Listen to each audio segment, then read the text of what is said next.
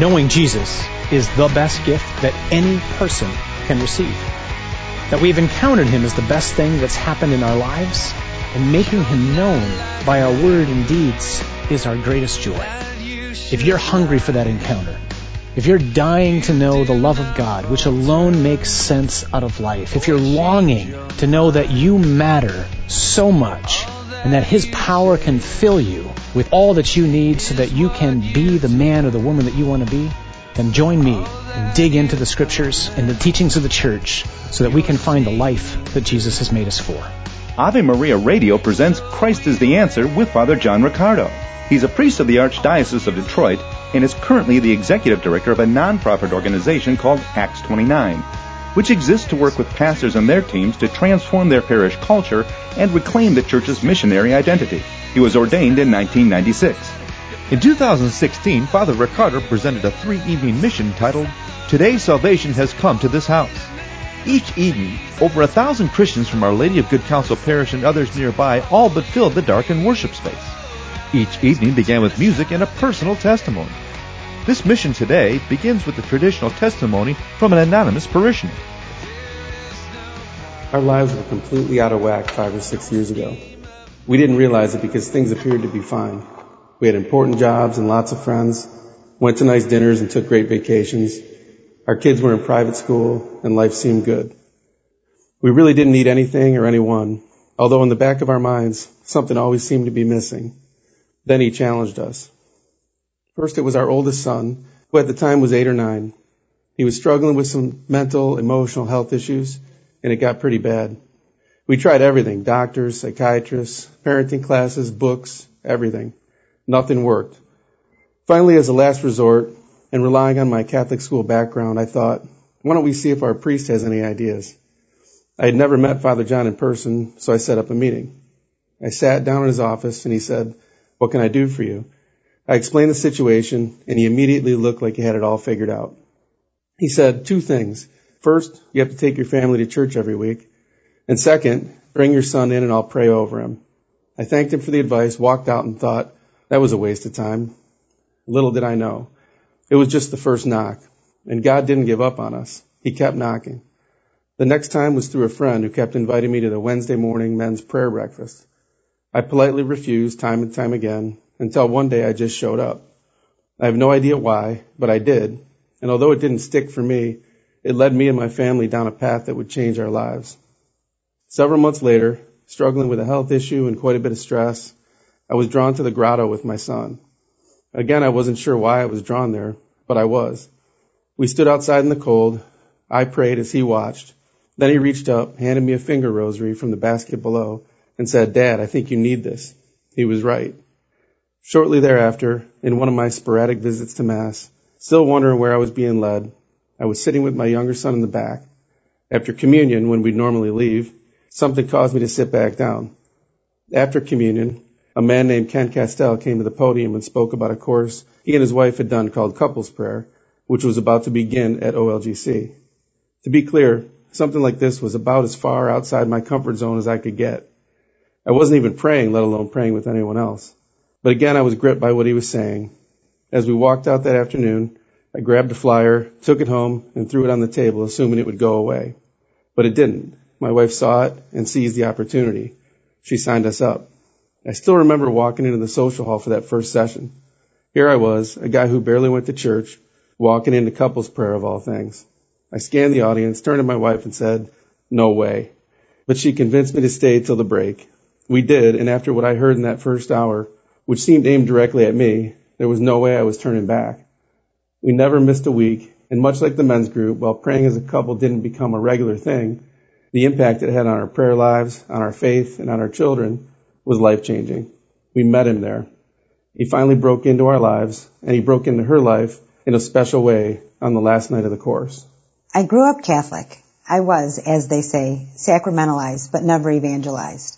As a result, I would check the box, but I never got very close to God. In fact, I was afraid to get too close to Him. I always feared that if I did, He would ask me to do things I didn't want to do, or ask me to handle a difficult situation. The devil took advantage of this, always talking to me, telling me I wasn't a good enough wife or mother or person. and I bought it. I struggled with this through our entire couples prayer course until the very last night. The leaders dimmed the lights, put on some beautiful music, and asked us to close our eyes and thank God for everything He's given us. After a minute or so, I felt this sensation, almost like I was floating. Then I saw a beach and a figure walking towards me. As he got closer, I heard him say, "There you are, my child. I've been waiting for you." I was floored. I've heard that little voice in my head many times, but this was not my voice. This was him, asking me to let him love me. So I did. Needless to say, things were never the same after that. He waited patiently for us, and we finally met him. Since then, we have immersed ourselves in our faith and our community, hopefully doing what he wants us to do. Don't get me wrong, despite all this, we still say to ourselves, sometimes daily, "I believe, help my unbelief," and we still fall time and time again. The difference now is that he's always there to pick us up, and we know he'll never let us down. That sensation that something is missing from our lives is gone. We still have a lot of work to do, but now we also have a purpose, to live for him. Now here is Father John Ricardo with the first talk of his 2016 parish mission. Today, salvation has come to this house. Let's pray. In the name of the Father, and of the Son, and of the Holy Spirit. Bless the Lord, O my soul, and all that is within me, bless his holy name. Bless the Lord, O my soul, and forget not all his benefits. Who forgives all your iniquity, who heals all your diseases, who redeems your life from the pit, who crowns you with mercy and compassion, who satisfies you with good as long as you live, so that your youth is renewed like the eagles. The Lord works vindication and justice for all who are oppressed. He made known his ways to Moses, his acts to the people of Israel. The Lord is merciful and gracious, slow to anger, and abounding in mercy. He will not always chide, nor will he keep his anger forever. He does not deal with us according to our sins, nor repay us according to our iniquities. For as the heavens are high above the earth, so great is his mercy toward those who fear him. As far as the east is from the west, so far does he remove our transgressions from us. As a father pities his children, so the Lord pities those who fear him. For he knows our frame. He remembers that we are dust. As for man, his days are like grass. He flourishes like a flower of the field, for the wind passes over it, and it is gone, and its place knows it no more. But the mercy of the Lord is from everlasting to everlasting upon those who fear him, and his righteousness to children's children, to those who keep his covenant and remember to do his commandments. The Lord has established his throne in the heavens, and his kingdom rules over all. Bless the Lord, O you his angels, you mighty ones who do his word, hearkening to the voice of his word. Bless the Lord, all his hosts, his ministers that do his will. Bless the Lord, all his works, in all places of his dominion. Bless the Lord, O my soul. Father, we do as a parish family give you great praise and thanks, especially in these days of Lent, for the great gift that you've given to us in your Son, Jesus, upon whom we fix our eyes right now in this beautiful crucifix which hangs in this sanctuary. Father, we thank you for the remarkable gift that you've given to us in your Son, that you did not spare him for yourself, but you've shared him with us. We thank you especially in this year of mercy for the unfathomable gift of your mercy, of your patience. Lord, we ask that you would bring a greater experience of salvation to this house, being this parish, and to our individual houses, those families that make up this one parish family. Father, we long to know you, to encounter your Son again and again. We long for the grace to surrender our lives ever more fully to you, to sell out, to give it all, to live entirely for you. and to tell everyone that we meet about the one who has broken into our lives, lavished such kindness and compassion upon us. Lord, we entrust tonight and the days that follow into your hands. We ask as always that you would help us to hear whatever those things are that you wish us to hear. Help us to hear your voice, just as Jamesina did. Help us to know you love us. Help us not to be afraid. Help us to know we can start over. We ask all these things in Jesus' name. Amen. In the name of the Father, the Son, and the Holy Spirit. Good to have everybody with us tonight. Just a couple announcements as we begin. One of the things that I'm hoping will come out of this week will be an invitation to all of us to deliberately and intentionally make the decision, finally perhaps, to sign up to do an hour of adoration in our day chapel. Maybe especially for those of you who are new members of the parish, maybe you don't know we have this, but the Blessed Sacrament is exposed all day and all night. But if you know anything about how exposition works in terms of public exposition, we're supposed to have 2 quote-unquote adorers for every hour. So people just sign up to take an hour. And it's actually quite interesting. Many people try to sign up for kind of exotic hours, 2 a.m, 4 a.m. But we're in need of some people for some of the hours because some folks have either moved away or perhaps have been called home. So we still need people to sign up for some of those hours. So there'll be a board, an opportunity for people to sign up. If you're here tonight and you have not yet met Jesus for real, and you know it, I can't think of a more helpful piece of advice I can possibly give you. Jesus told me years ago that my task is really simple as a priest. It's just to put him out, and then he'll do all the rest. Lynn didn't believe me when I told him that, but he's done all the rest, hasn't he? So if you're longing to meet the one who's actually longing to meet you more than you are, take advantage of that and sign up. I'll say more about that tomorrow night. Lastly, before we get into tonight, I just want to both thank you and apologize all at the same time. So I don't know that I've ever felt more that this parish was my family than this week. As somebody who's around death all the time, I'm amazed how affected I am right now. And I'm profoundly aware of how many people are praying for me, and I'm grateful for that. So I want to thank you for your prayers for me, for the repose of my dad's soul, for my mom, for my sisters and brother, all our family. A huge thanks to those of you who've sent cards or made a point to come to the funeral home or were able to be at the funeral on Friday. For the many of you who just joined in and prayed or showed up here at the Rosary, you have no idea what that means.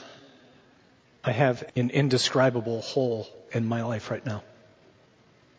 And I apologize. At the same time, you learn as often as I'm around death, I hear people say things, and I've certainly heard people say things to other people, but as many friends as I've buried or loved ones as I've buried, I've never buried my dad before. And it really is true. People say some really stupid things in an attempt to comfort you, which is fine. I say stupid things all the time, but I'm apologizing because I'm sure I'm probably saying really stupid things back, or it might look like I'm pushing people away. I know enough of my own temperament to know that my inclination right now is simply to withdraw and to kind of jump into depression, which might be too much information, but it also might be really comforting to those of you who also struggle with depression. But that's a struggle I've had off and on in my life, and I'm really close to being there right now. So those of you who also go there at times, we can pray for each other. All right? So I apologize if I'm doing this and this at the same time, because I think that's what I'm doing. So I want to be here like I want to go to a root canal, quite honestly. I love you guys, but I would rather be on a beach or on a golf course, or actually just in my chapel at our house for the last couple of days, which has been really beautiful. But I really do think as we get into this week and the text that I want to start with tonight, as I keep thinking, I feel like maybe the Lord's given me a grace to experience like 1/1 billionth of His own interior as we look at this gospel passage from which this title of our mission comes from Today Salvation Has Come to This House. Because I got to believe on a human level, Jesus wasn't all that crazy about spending time with a guy named Zacchaeus, given what it was that he was on his way to do. And so I'm hoping that the grace that he's given me right now will somehow pay off in bearing fruit for all of us. So if you brought your Bible, you can open it up and Braille read it because it's too dark in here to read. I want to read starting in Luke chapter 18, verse 31, down to Luke 19, verse 10. This is really the context of the week. And taking the 12, Jesus said to them, "Behold, we are going to Jerusalem, and everything that is written of the Son of Man by the prophets will be accomplished. For he will be delivered to the Gentiles and will be mocked and shamefully treated and spit upon. They will scourge him and kill him. And on the third day he will rise." But they understood none of these things. This saying was hidden from them, and they did not grasp what was said. As he drew near to Jericho, a blind man was sitting by the roadside begging. And hearing a multitude going by, he inquired what this meant. They told him, "Jesus of Nazareth is passing by." And he cried, "Jesus, Son of David, have mercy on me." And those who were in front rebuked him, telling him to be quiet, but he cried out all the more, "Son of David, have mercy on me." And Jesus stopped and commanded him to be brought to him.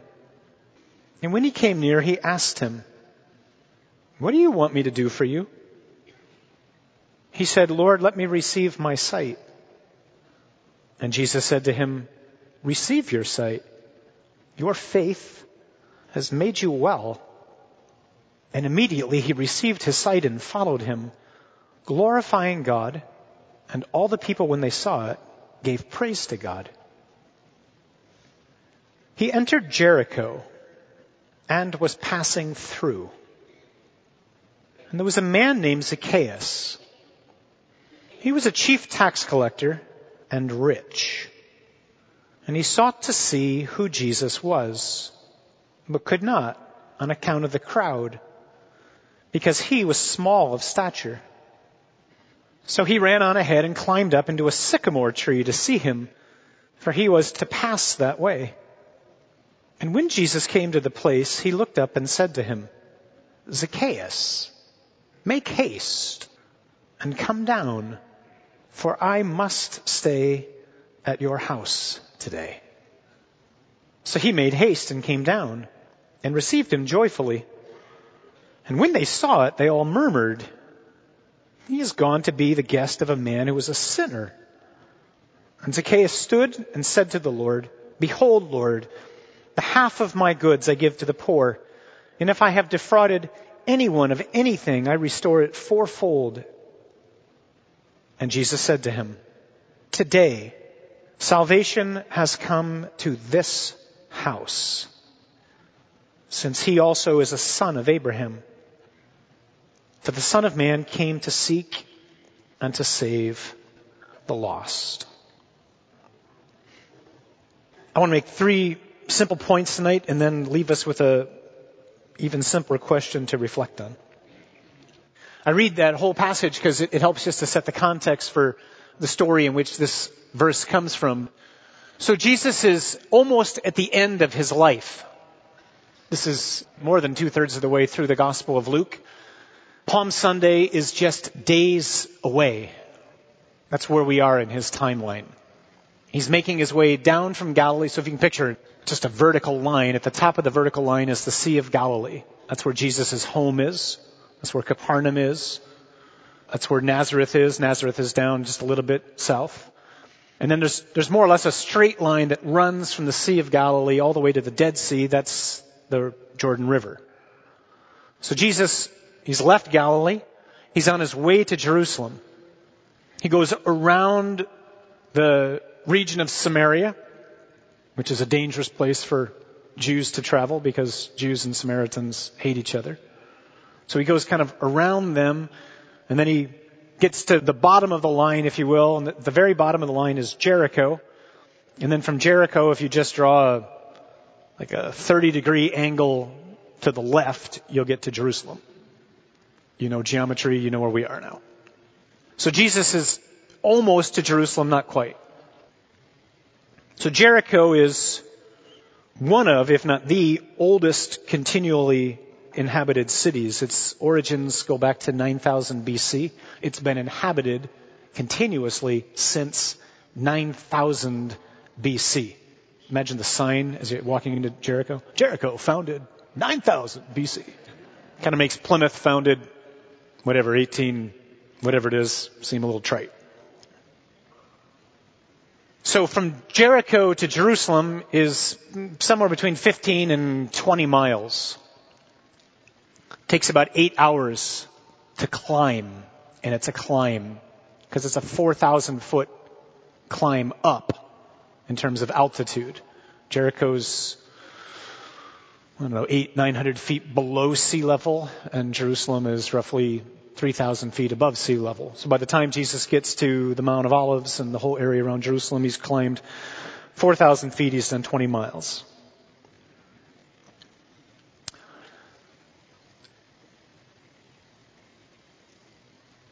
The gospel makes it abundantly clear that Jesus has just told the disciples where he's going. They are on their way to Jerusalem, and he's on his way to do that.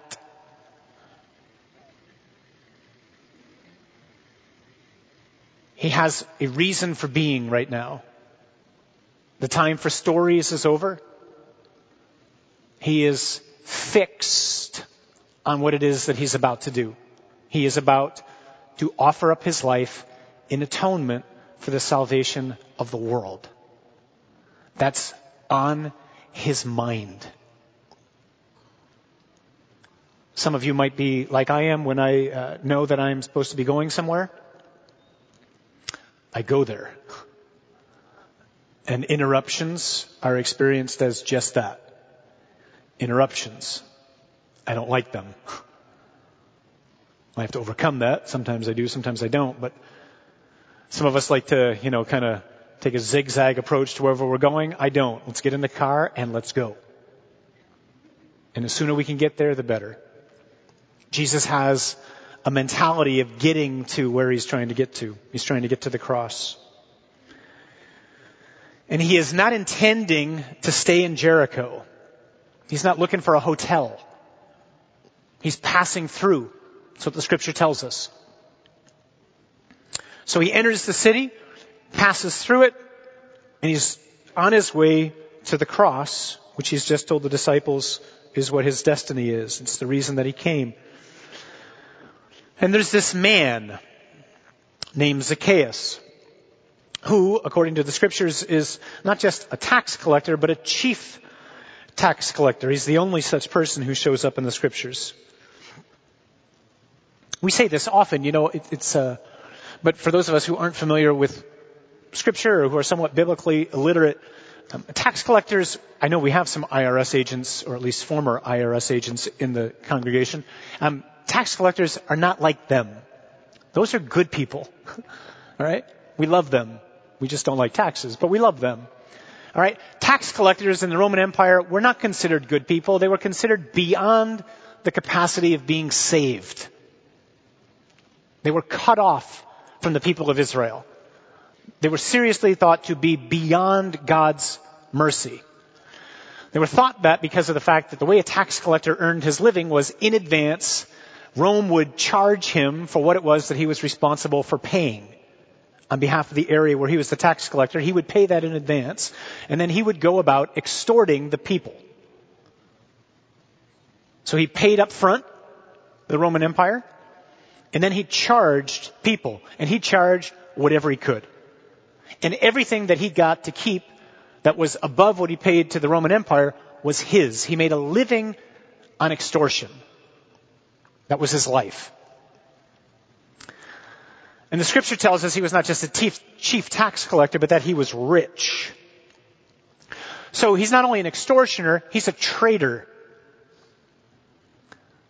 Remember, the Jewish people live in an inhabited country by the Roman Empire. The Roman army lives in the Holy Land. The Jews aren't allowed to do whatever they want. There are guards everywhere, soldiers everywhere. This guy named Pilate is around. So Zacchaeus, who is a Jew, has thrown in his lot with them.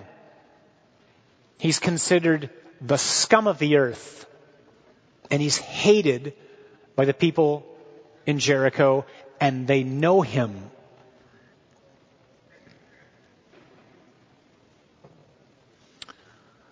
And he's a little guy. So he decides to do this kind of odd thing. He climbs a tree. I don't know anything about plants. Somebody joked once that they were looking at their thumbs and they said, you know what these are? These are hospice for plants. Things come here to die. I'm much like that too. I know nothing about making things green. I don't have sycamore trees that I'm aware of. I don't think they grow around here. If you've never seen one, they grow to be anywhere from 30 to 60 feet tall. They are huge trees with enormous trunks, massive leaves, and low branches. They're easy things to hide in. But here's the key. Sycamore trees are planted outside the city.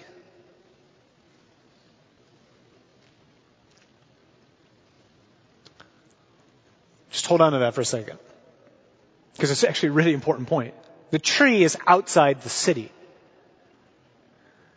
which means Jesus has left Jericho, and he's making his way up this 4,000-foot climb to get to Jerusalem, to go to the cross, to save the world. And Zacchaeus, this little guy, who for whatever reason is motivated to try to see Jesus, for what reason we don't know, but he's moved to get into this tree outside the city, climb up, hide in it, and catch sight of this man.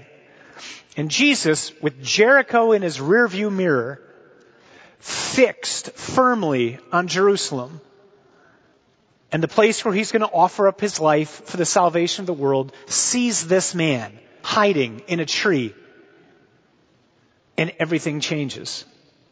All the plans go out the window. Jesus changes his mind. He stops. He turns around. He says the cross can wait, because I didn't come to save people as if it's some generic nameless blob. I came to save individuals. I came to save Zacchaeus. And so Jesus says, today I must stay at your house. And Zacchaeus runs down.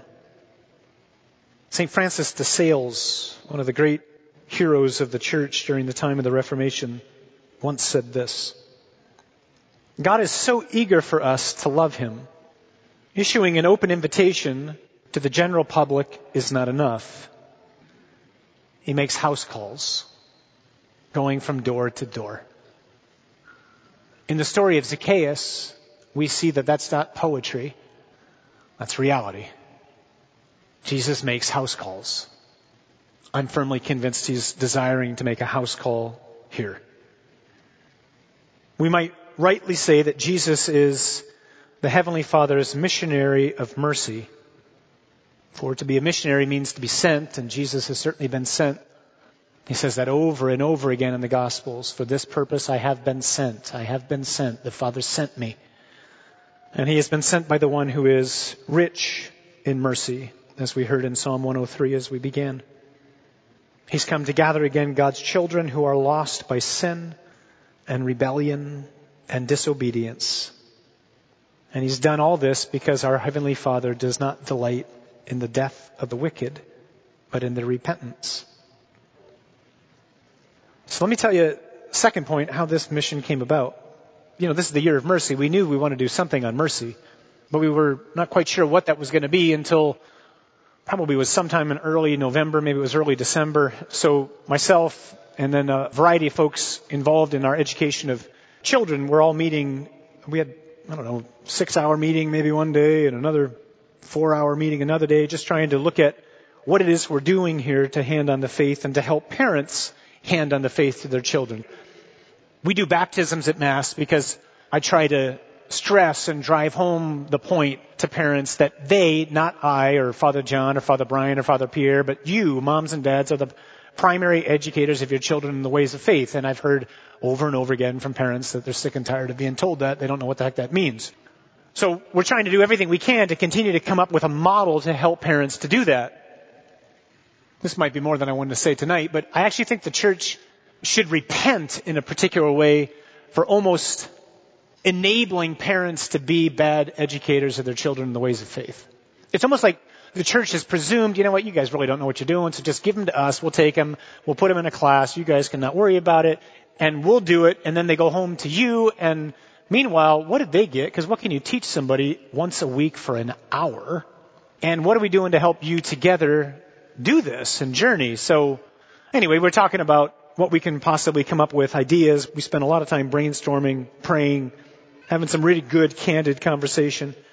And to be perfectly frank, this gets really frustrating for me. There is nothing more important for a parent than to hand on the faith. Nothing. You know that or you wouldn't be here tonight. But half of our parish doesn't know that. And I can't tell you how frustrating that is to me.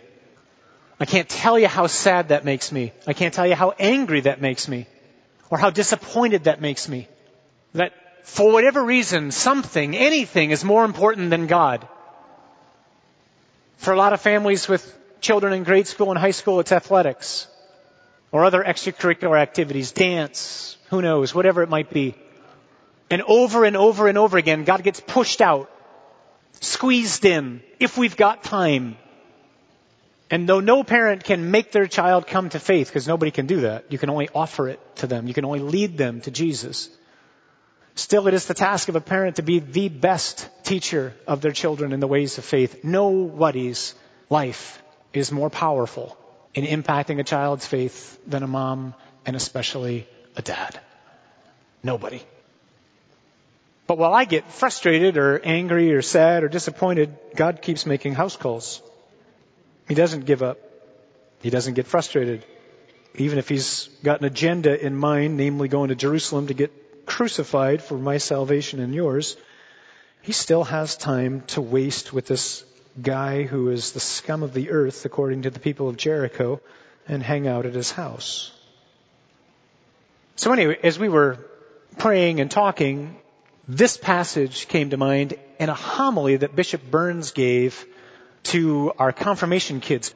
So some of you were there that day. It was one of the first confirmations that we had when we started confirming in the younger grades. And I remember him calling me on the phone. He says, "Hey, John, it's Mike. The gospel is Zacchaeus. Is there a reason for that? I mean, was the reason, like these are little kids, Zacchaeus was little, or was there something more than that?" And I went, "I don't know. You're the bishop. Come up with something profound, will you?" And he goes, "Okay, great." And he's the one who drove home this point about the tree, and I just never forgot it. And if you have anything like the personality that I have, where you're just laser focused on something and you see Jesus change his mind and his plans and cancel everything for this guy, then that story means something to you. And if you're not, I don't know how to relate it to you. But if you get that, then maybe you understand just what it is that Jesus did and how incredible a gesture it is on his part to say, "Hey, the heck with Jerusalem, it can wait. I want to be with you tonight." I'm just dumbfounded by that. So as we were talking and that homily came back, and then the next day or the next week or whatever, that quote from De Sales showed up somewhere. Maybe it was in the Magnificat, some other devotional that one of us was reading, that God doesn't just issue an invitation, he actually goes out and makes house calls. He goes door to door. And then suddenly a plan began to emerge for us. And I think this is just the Holy Spirit talking about it to us. So, combining the bishop's homily and that quote from De Sales, we decided that we were going to do the same. We decided that rather than get frustrated or angry or sad or disappointed, we would cancel a whole series of nights that we had set up. And we would do that. We'd make house calls. Many of us are of a generation when it was very common for priests to go around and blessing homes in neighborhoods. I've had a chance to bless Many of your homes, I know, but many of our homes are not blessed. I always tell a story of a friend of mine. He's a priest friend from Kenya. Every time I go to a home to bless a home, I tell this story because it makes the point. He tells a story about in the village where he lives, there was a series of break-ins that were happening. It was never anything violent, but people were losing things that were getting stolen over and over and over again. Went on for a series of weeks. They could never catch the man or the men who were doing it. And then finally one night, 2, 3 in the morning, these two guys run down to the police station in the village, turn themselves into the police and say, okay, we confess, we've done it, but we did not do what's in that house. So the police go with them, they get to the house, they walk in, and everything's perfect. Nothing's out of order, nothing's missing, everything's great. And the police look at the two guys look at the police say, what are you talking about? And the two men look at the police and say, oh, no, you don't understand. When we walked into this house, everything was covered in blood. And the house had just been blessed, consecrated to the Sacred Heart of Jesus. House blessings aren't some cute little thing that we do as Catholics. They're really profound encounters with Jesus and the covering of our homes in His precious blood. So we decided we would cancel some of our nights and go out to people, and especially to people who don't come to church. So we set up a site online. We had people sign up. I think we've got 14 nights that we set aside. They're all filled. We were going to introduce it at the mission. They're all filled. Kind of like Alpha. We did a dinner to invite people to Alpha, and it was all filled by the time that we got done with the dinner. So throughout the whole course of the Year of Mercy, which ends on December 8th, we just want to keep setting up nights all throughout the weeks where myself and some others from our parish team can go and bless neighborhoods. That's what we really want to do. We want to bless not just homes, but neighborhoods. We want to consecrate homes to Jesus. We want to make house calls. We want to bring the Lord into people's lives.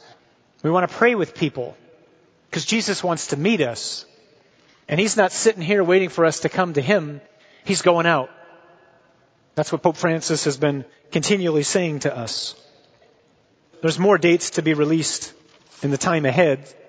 Stay tuned for that. Right now, I think you can go to the website. Maybe we can put the website up tomorrow night. If we can get it to Chris, you can put it on the screen. And you can just kind of sign up, put it on a wait list. But I think the first night we're doing it, we've got 11 homes that we're blessing. We'll be done about 2 in the morning. It's a Friday. It's a good thing. Get your neighbors. Say, hey, if someone's going to come by, who's going to bless our home. Would you like your home blessed? I'm not Catholic. So what? I don't go to church. So what? You don't have to go to church. Zacchaeus wasn't going to church. Like Jesus, we want to come into people's homes. And then another thing happened shortly after that. Pope Francis wrote a document on the Year of Mercy. It's called a papal bull. Don't ask me why. And in it, in paragraph 18, he writes this. He says, during Lent of this holy year, that will be now, I intend to send out missionaries of mercy. They will be a sign of the Church's maternal solicitude for the people of God, enabling them to enter the profound richness of this mystery so fundamental to the faith. These will be priests to whom I will grant the authority to pardon even those sins reserved to the Holy See, so that the breadth of their mandate as confessors will be even clearer. They will be, above all, living signs of the Father's readiness to welcome those in search of His pardon. They will be missionaries of mercy because they will be facilitators of a truly human encounter, a source of liberation, rich with responsibility for overcoming obstacles and taking up the new life of baptism again. They will be led in their mission by the words of the Apostle St. Paul, for God has consigned all men to disobedience that He might have mercy upon all. Everyone, in fact, without exception, is called to embrace the call to mercy. May these missionaries live this call with the assurance that they can fix their eyes on Jesus, the merciful and faithful high priest, in the service of God. And then he talks about how he invites bishops to welcome these missionaries so that they can be doing retreats and missions and different things like that. So there's supposed to be signs of the Church's maternal care. They're given the Holy Father's authority to forgive any sin, even those that are normally reserved to the Holy See. But above all, they're to be living signs of the Father's readiness to welcome those in search of his pardon and to be heralds of joy and forgiveness. There's 1,142 missionaries of mercy in the world. There's 125 of them in the U.S. Nobody really seems to know what these guys are supposed to do.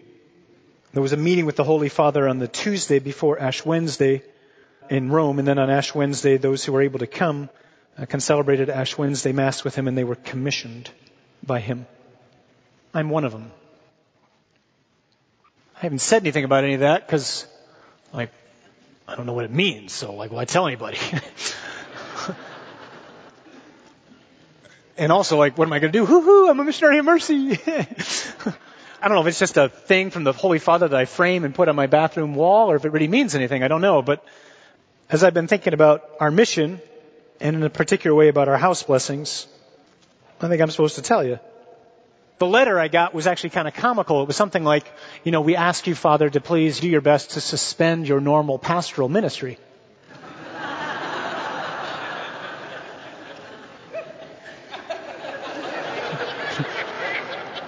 You have got to be kidding. I'm not planning on going anywhere to do a mission other than here and to every home that I can get into to bless.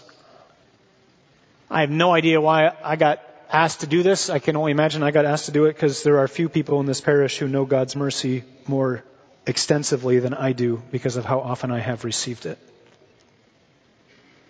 Peter was the weakest link in the chain of the papacy because nobody had blown it worse than he had.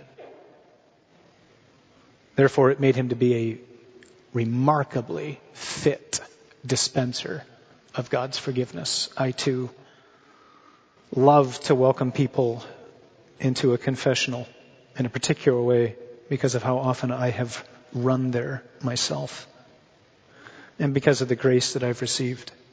I don't know of a place where I encounter God's love more profoundly, even much more so than the Eucharist, than in confession.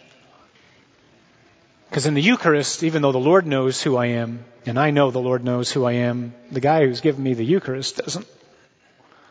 But when I walk into a confessional, by the time I walk out, I know he knows who I am, and I know he knows that I know who I am. And I still encounter nothing but God's love. That's why we started doing these Monday, Tuesday, and Wednesday confessions from 5 to 6. That's why Father John and Father Brian will be here tomorrow from 5 to 6. That's why we'll be in the confessional Tuesday and Wednesday from 5 to 6. We're not there for those of us who normally come. That's not why we're there. We're there for those of us who are like Zacchaeus. That's why we're there. We're there for those of us who are afraid to come. For those for whom it's been 10 years, 18 years, 40 years. For those of us who've committed adultery many times. Those of us who've had abortions many times. Those of us who walked away from the faith, who pushed God to the side, who've been too busy, but who are longing to hit the reset button. Dying inside. Desirous as all get out to start over again. Who want to see all our sins ripped up and to be able to just say, wow. And to leave everything on the floor in the confessional and to begin again. There's 12,000 people in this parish. More than 90% of us have either never or don't go to confession. More than 12,000 people, and somewhere around 90% of us, statistically, we don't keep records on you, relax. Yeah, Bob was in again today. That's 3 times this week. 90% of us have either never been or we haven't gone in years. So I'm here tonight and this week in a particular way, perhaps, I don't mean this dramatically, I mean this just really truly, at Pope Francis's request. I got a letter to prove it. He sent me to you. I ain't going anywhere else, but I am here. And I would love to come to your house so that you can either for the first time or more deeply encounter Jesus and come to know him. Because nothing in life matters but God. Nothing in life matters but God. Until he's first, everything else is out of whack. Once he's first, then everything else fits. Family, work, everything. But until he's first, I'm not living right. And we know it. Because God gave us a conscience. And no matter how many times I try to silence it, because it's a good gift from God, it just keeps talking. And for many of us, like Zacchaeus, hiding in a branch behind a big leaf, maybe we're here tonight in low light. Maybe we haven't been to confession. Maybe we're like him up in a tree just trying to get a glimpse. Maybe we don't even know why we're here. Maybe we've gone to confession, but we've never really confessed. That's common too. For whatever reason, we've held back. And the Lord's invitation to us is, come. Jesus says, don't be afraid of me. So much do I care for you that I've rushed to the cross for you. And I'm making a house call to your heart. So what's the simple question for tonight? I think it's just this, or the simple thought to ponder. Jesus really is here tonight. He's here present in the Blessed Sacrament. He's here in his word that is proclaimed. He's here in this congregation. He's here in me as minister. Maybe he's especially here because of the fact that I've been commissioned by the Lord to do this work under Holy Father's mandate. But he is here, and he's looking intently at every single one of our faces. And he's smiling. He didn't look at Zacchaeus in a tree and go, hey, get your act together. Then I'll come see you. He looks up at him, this ridiculous sight of a little guy hiding in a tree. And he's got a laugh. And he says, hey, come on down. I have got to stay with you tonight. Invite me in. Zacchaeus had one task, one thing he had to do. He had to come down from the tree. That's all he needed to do. You and I tonight have one task. Understand Jesus is looking us in the eye with this incredibly warm smile and a desire to enter into our lives, our homes, our hearts, our families like never before. To put everything in order. To put everything under his lordship. To let him really reign. All we got to do is come down and open up the door of our heart and our home and our will and let him in. So let's pray. Lord, you are a good, good Father. So many of us here have distorted images of you and distorted images of ourselves. Like we heard in that testimony to start, our ears have been accustomed for a long time to the voice of the enemy, our opponent and adversary, who tells us we're not good enough. We're not a good wife. We're not a good husband. We're not a good father. We're not a good mother. We're not a good disciple. We're not a good person. We try to hide it in so many ways. Father, we're tired of hearing that voice. We want to hear the voice of your Spirit. We want to hear your Son's voice. We want to see his face. We want to see his smile. We want to see his eyes light up as they look at ours and lock on ours. Lord, we want to know that the gospel is really good news, that it's good news for us. That it doesn't matter what's in our past, doesn't matter what's in our present, doesn't matter what we were like when we walked in here tonight. All that matters is what we choose to do right now. Lord, none of us have arrived. Nobody here has arrived. There's so much more. There's more life, more joy, more freedom, more grace, more hope, more. Lord, we want you to claim this parish, this house, this place, our homes, our families, our hearts, our minds, our wills, our bodies. We want you to claim everything We want you to be Lord. We want you to reign. We want to put our lives under your dominion, confident that you are a great God, a good God, a loving Father, the God of life. Father, we thank you for this year of mercy, which you've inspired our Holy Father on earth to issue. This extraordinary time to set things right, to begin again, to start over, to hit the pause button or the reset button or whatever button we need to hit. Father, especially for those of us who are here tonight who feel beyond your grasp, who long to walk into a confessional but haven't done so in so long, Lord, I pray that you'd give them courage. May your Spirit be like a tractor beam that just pulls them in. May they wake up tomorrow with an insatiable desire to be reconciled. Lord, what can we give back to you for all the blessings that you have poured out on us?